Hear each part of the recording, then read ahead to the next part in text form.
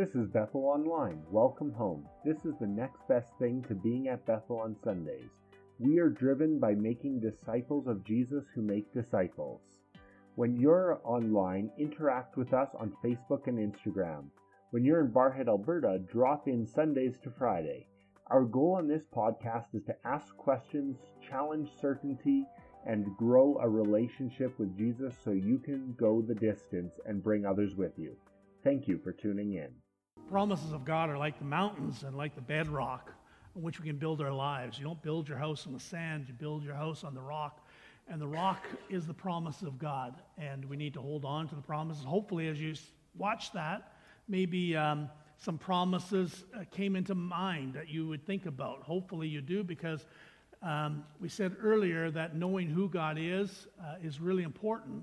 And one of the things that God reveals himself is as a promise maker, but also a promise keeper. And you need to understand that. So let me ask you a question. If you could go back in time or go back and visit, not necessarily in time, but if you could go back to a significant place in your life where something significant happened to you, where would you go to? What are some of the places that you might visit if you wanted to visit some place significant? I don't know who those two girls are in the picture. I have no. Well, actually, I do. They live across the street from me when I was a kid. The reason I put that picture up is in the background. That white car is my dad's car.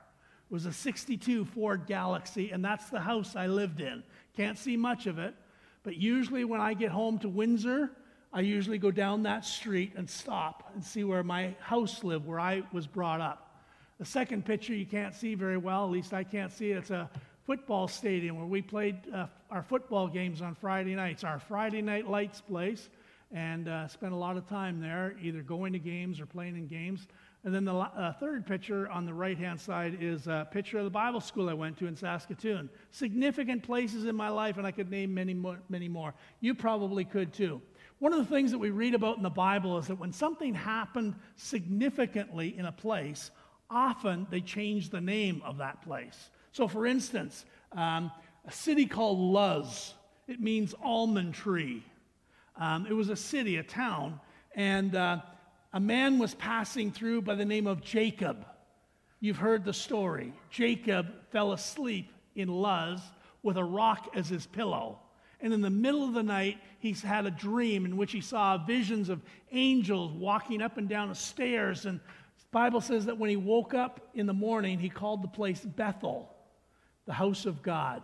The name changed from Luz, almond tree, to Bethel, the house of God. There's a place in the wilderness of Sinai that had a specific name, and then because it was where the people rebelled against God and many people died and were buried, it became the place of graves. The name was changed, and I can't pronounce the Hebrew name, but it became the place of graves. And of course, we can't help but read the story in the book of Genesis of Abraham, who was commanded by God in one of the strangest stories in the Bible. He's commanded by God to go and sacrifice his son, to offer his son as a burnt sacrifice. And so Isaac went with his father, but they never took an animal to sacrifice. And Isaac, being the sharp young man that he was, said, "Father, we have wood, we have fire, but there's no sacrifice." Little did he know. And Dad said to him, "God will provide." And when he was right at the point of the time where he was going to offer his son and kill his son with a knife, the Bible says that God called out from heaven and stopped him in the middle of his strike and said, "Don't do it, stop." And the Bible says that Abraham looked, and there was a sacrifice. God intended Abraham to offer his son as a sacrifice, but instead God provided a sacrifice. And the Bible says that Abraham changed the name of that place to Jehovah Jireh, which means God will provide. God will provide. That means every time they passed that place, they would go back past the place where they were reminded God will provide. the Lord will provide. We've been speaking about the promises of God, and they're really, really, really important to understand the promises of God. You can't build your lives on people. Let me just say that. You cannot build your life on people. A number of years ago, I've told this story before, but a number of years ago, a woman from our congregation was very, very sick. In fact, Elaine and I went into the city of Winnipeg to visit her in the hospital, and she was as close to death as anybody I've ever seen. She was near death, and she was so worried because she was so sick that they were not going to allow her to fly to Toronto to see this big-name evangelist. She couldn't go, and she was sad because she was building her life on the hope of a person. And I remember saying to her, well, I can't take you to Toronto, but I serve the same God. We can pray right here and right now. And we prayed a simple prayer, and I don't know that anything happened in that moment, but I know she's still alive and still serving God. Don't build your life on people. You got to have a promise. You got to have a promise. Don't build your life on experiences. There are people who tell me, oh, way back when I was 10 or 15 or something, I went to camp and I had this wonderful time and it was all great and wonderful. How many know that experiences pass? They don't last. They move on. And you have different experiences. You can't build your life on an experience. You can't build your life on emotions.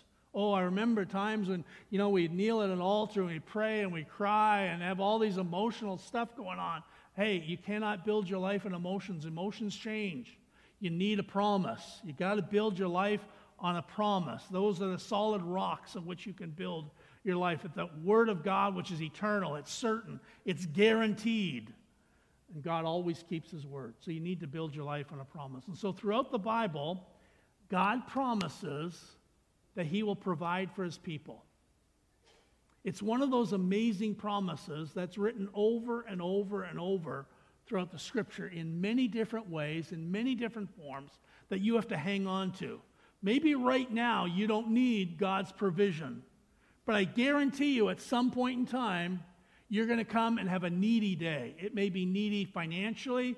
It may be needy emotionally. It may be needy spiritually. It may be needy in regards to your family or job or anything else. And you're going to have a time of need, and you're going to need something from God. And the Bible says that God is a provider, and He always provides for His people. He does not withhold. Remember the psalm we read earlier? Psalm 84, no good thing will I withhold from those whose walks are blameless. You're going to follow God?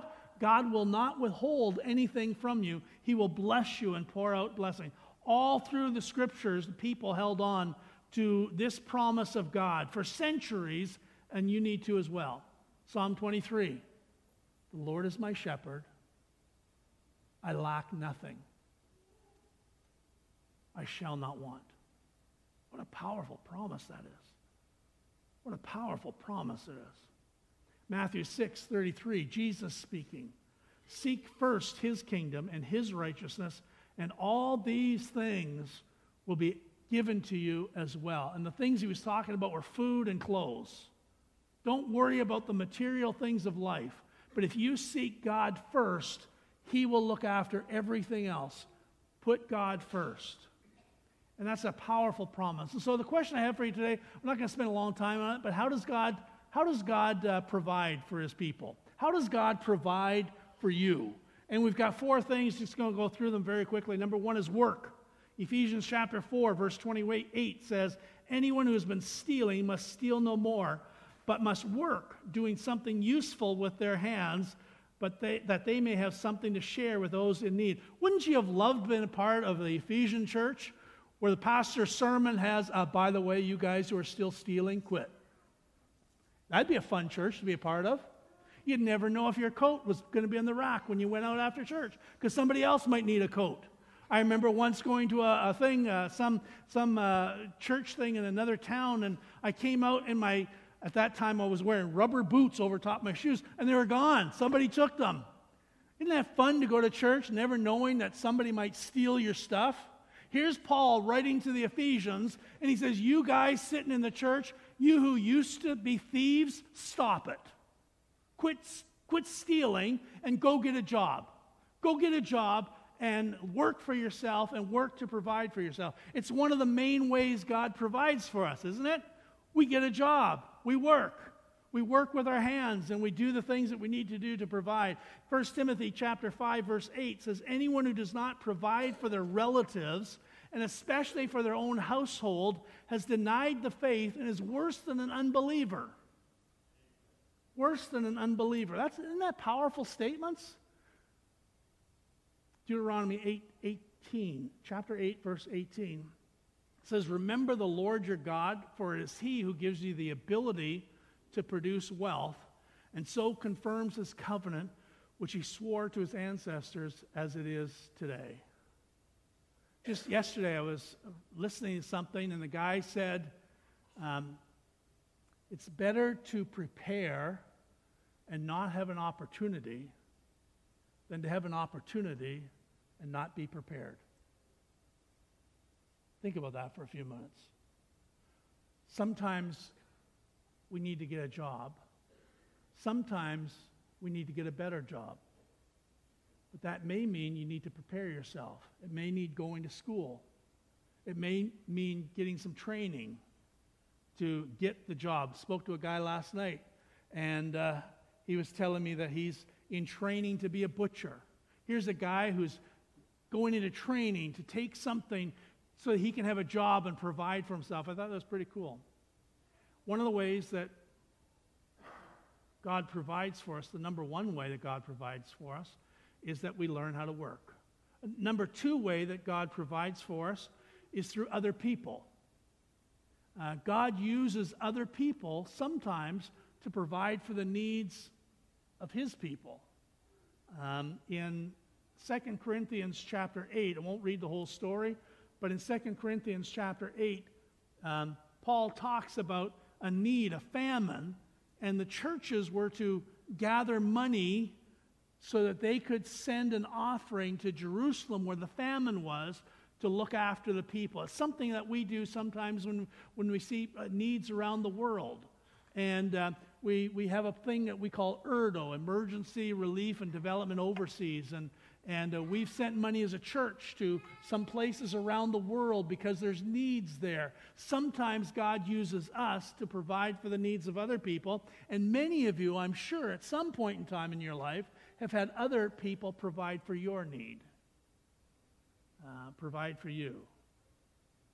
And that's always encouraging when somebody does that. In Philippians chapter 4, Paul writes to a church in Macedonia, and he says, you were the only church that looked after my need. It's one of the ways God provides for us, is sometimes others come alongside and help us through difficult times. That's understandable, and we need that. We need to understand that.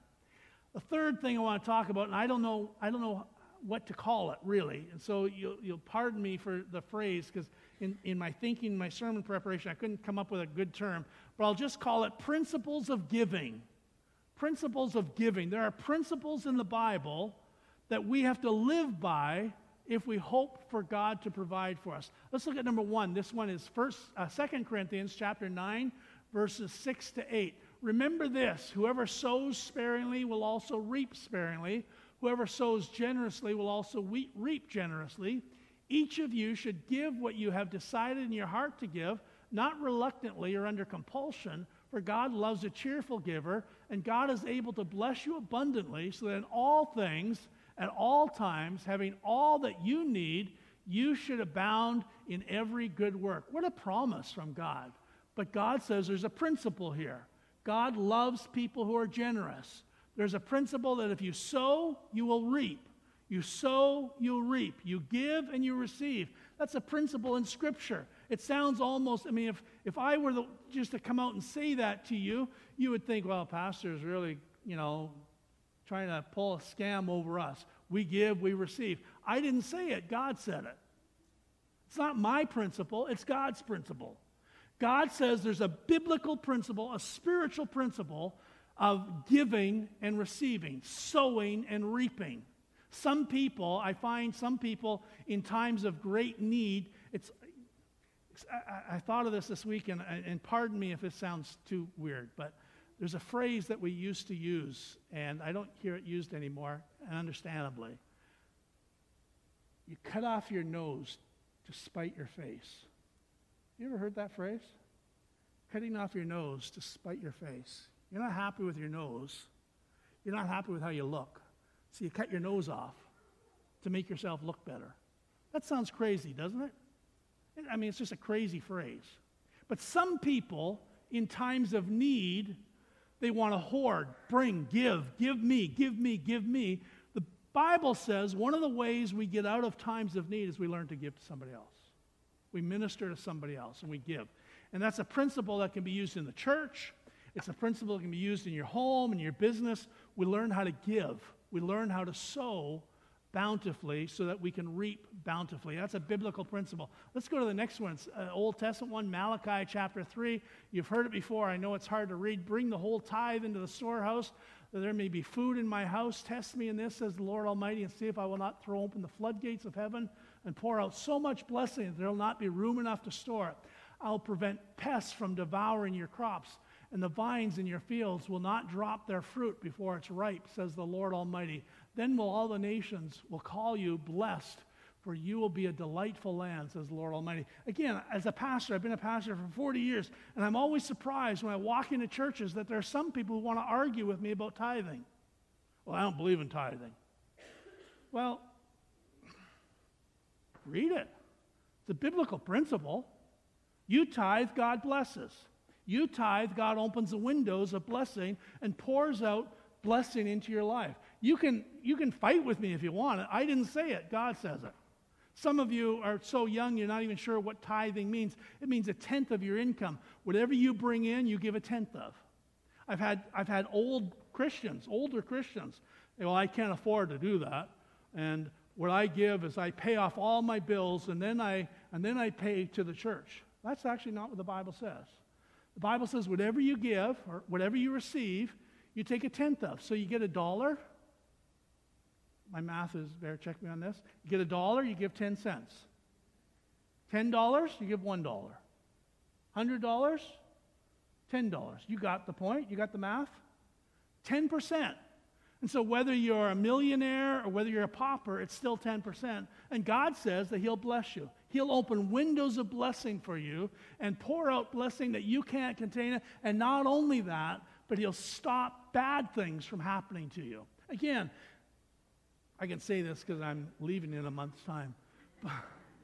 Tithing is really important to a church. But forget that, it's really important to you. You're hurting yourself by not giving. You hurt yourself. It's not a matter of the church. It's a matter of you. And we need to learn the principle. It's one of the ways that God provides for His people is we live by the principles of giving according to the Scripture.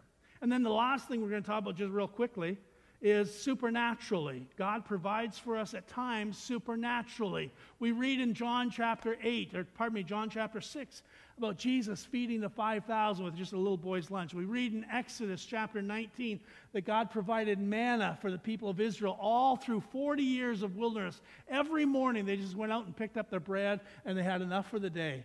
And they did it for 40 years. They never had to work for it, just went and picked it up every day. And never had to pay for it, God provided. And then in Deuteronomy chapter 29, verse 5, it says that for 40 years their shoes and their clothes never wore out. How many would love that today? And nobody's putting up their hand because we like to buy new stuff. We want to go to the store and buy new stuff. And TV tells us there's a new style, so we've got to go here. But here it says that for 40 years nothing wore out. Shoes, same old shoes from 40 years ago, but they were still as good as new. Isn't that amazing? God provides at times supernaturally for us. Now, isn't it funny how we often jump to number 4 right away in our prayers? We often jump right away to God providing for us supernaturally. We often pray, oh God, I have this need, and we're hoping that it's supernaturally going to be met. Sometimes we need to go through the process. We may need to get a job. We may need to get a better job. We may need to prepare ourselves for the opportunities that come our way. We may need to learn to help others and be a channel of blessing. We may need to learn to give so that we can receive. Learn to sow in order to reap. And when all that fails, we can trust for a God who provides supernaturally. Isn't it wonderful? I said, isn't it wonderful? God provides for his people. Not just financially, he provides for our health. He provides our emotional well-being. We serve a wonderful God. No good thing does he withhold from those whose walk is blameless.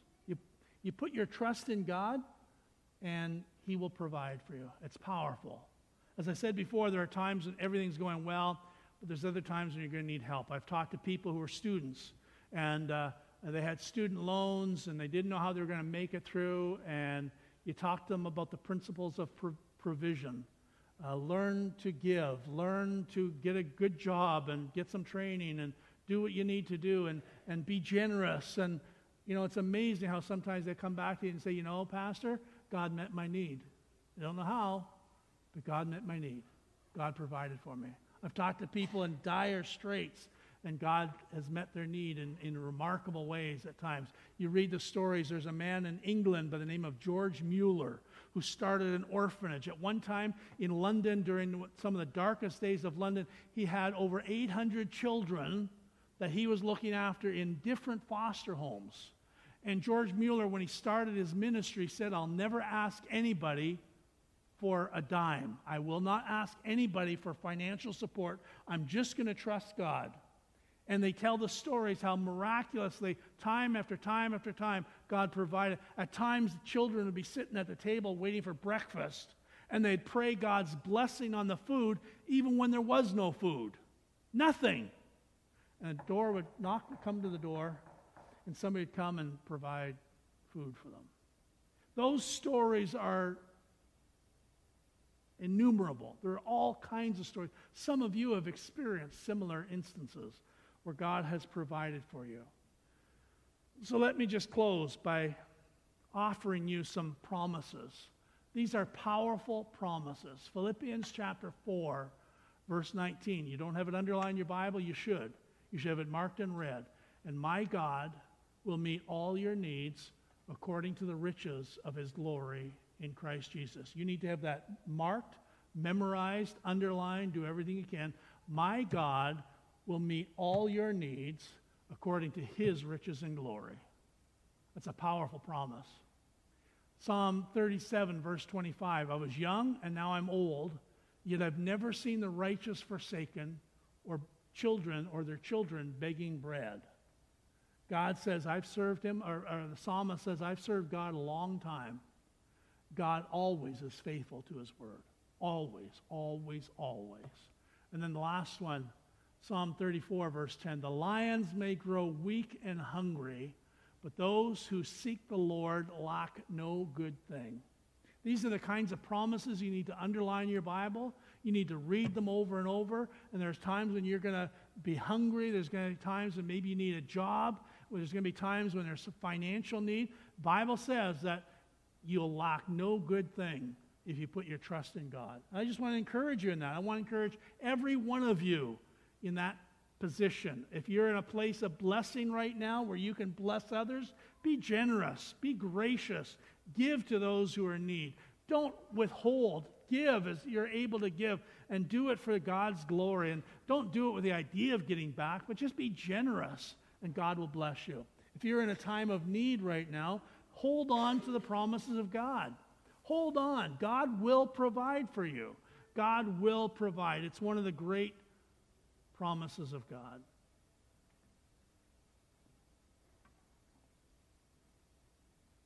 Canada Day.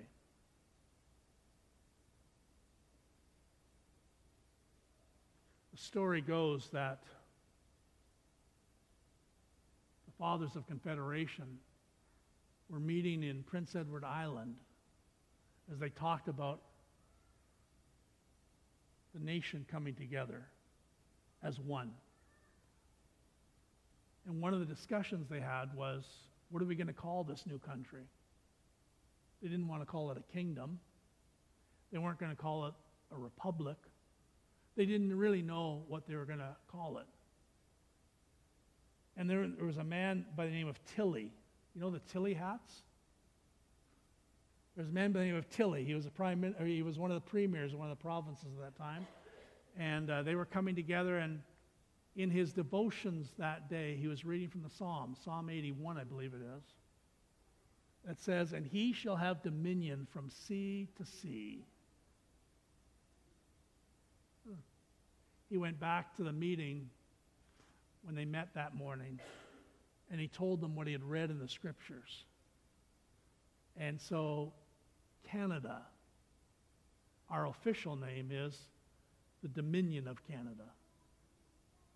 And it comes from the Bible. You see, God provides wisdom even when we lack wisdom. When we don't know what to say, God promises that he will provide wisdom for you. So my message to you is really, really simple. You serve a God who is faithful, and he will provide. Jehovah Jireh, the Lord, will provide.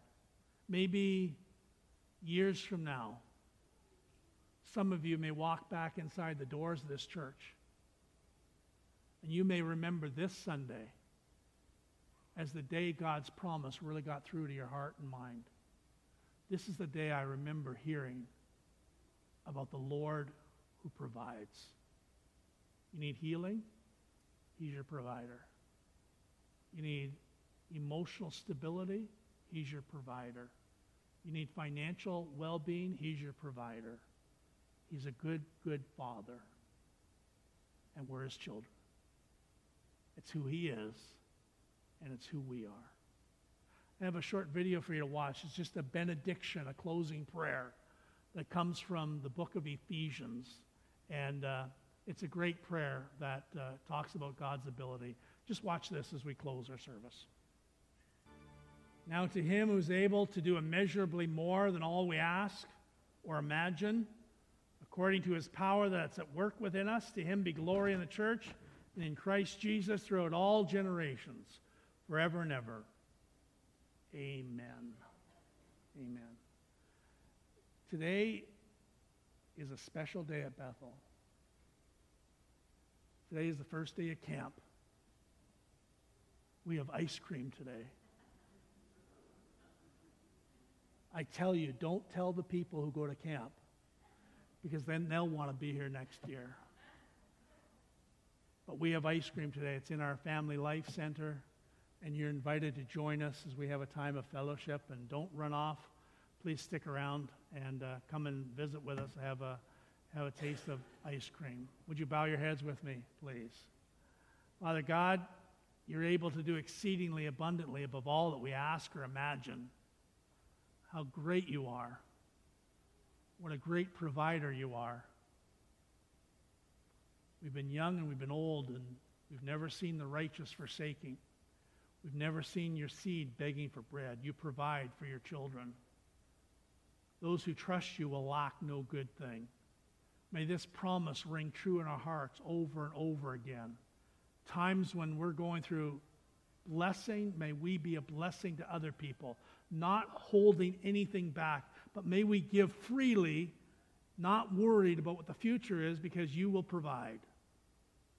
Lord, when we're in time of need, when it's so easy to be fretful and worry, may we hold on to the promise that you've not forgotten us, you've not forsaken us, but you will provide.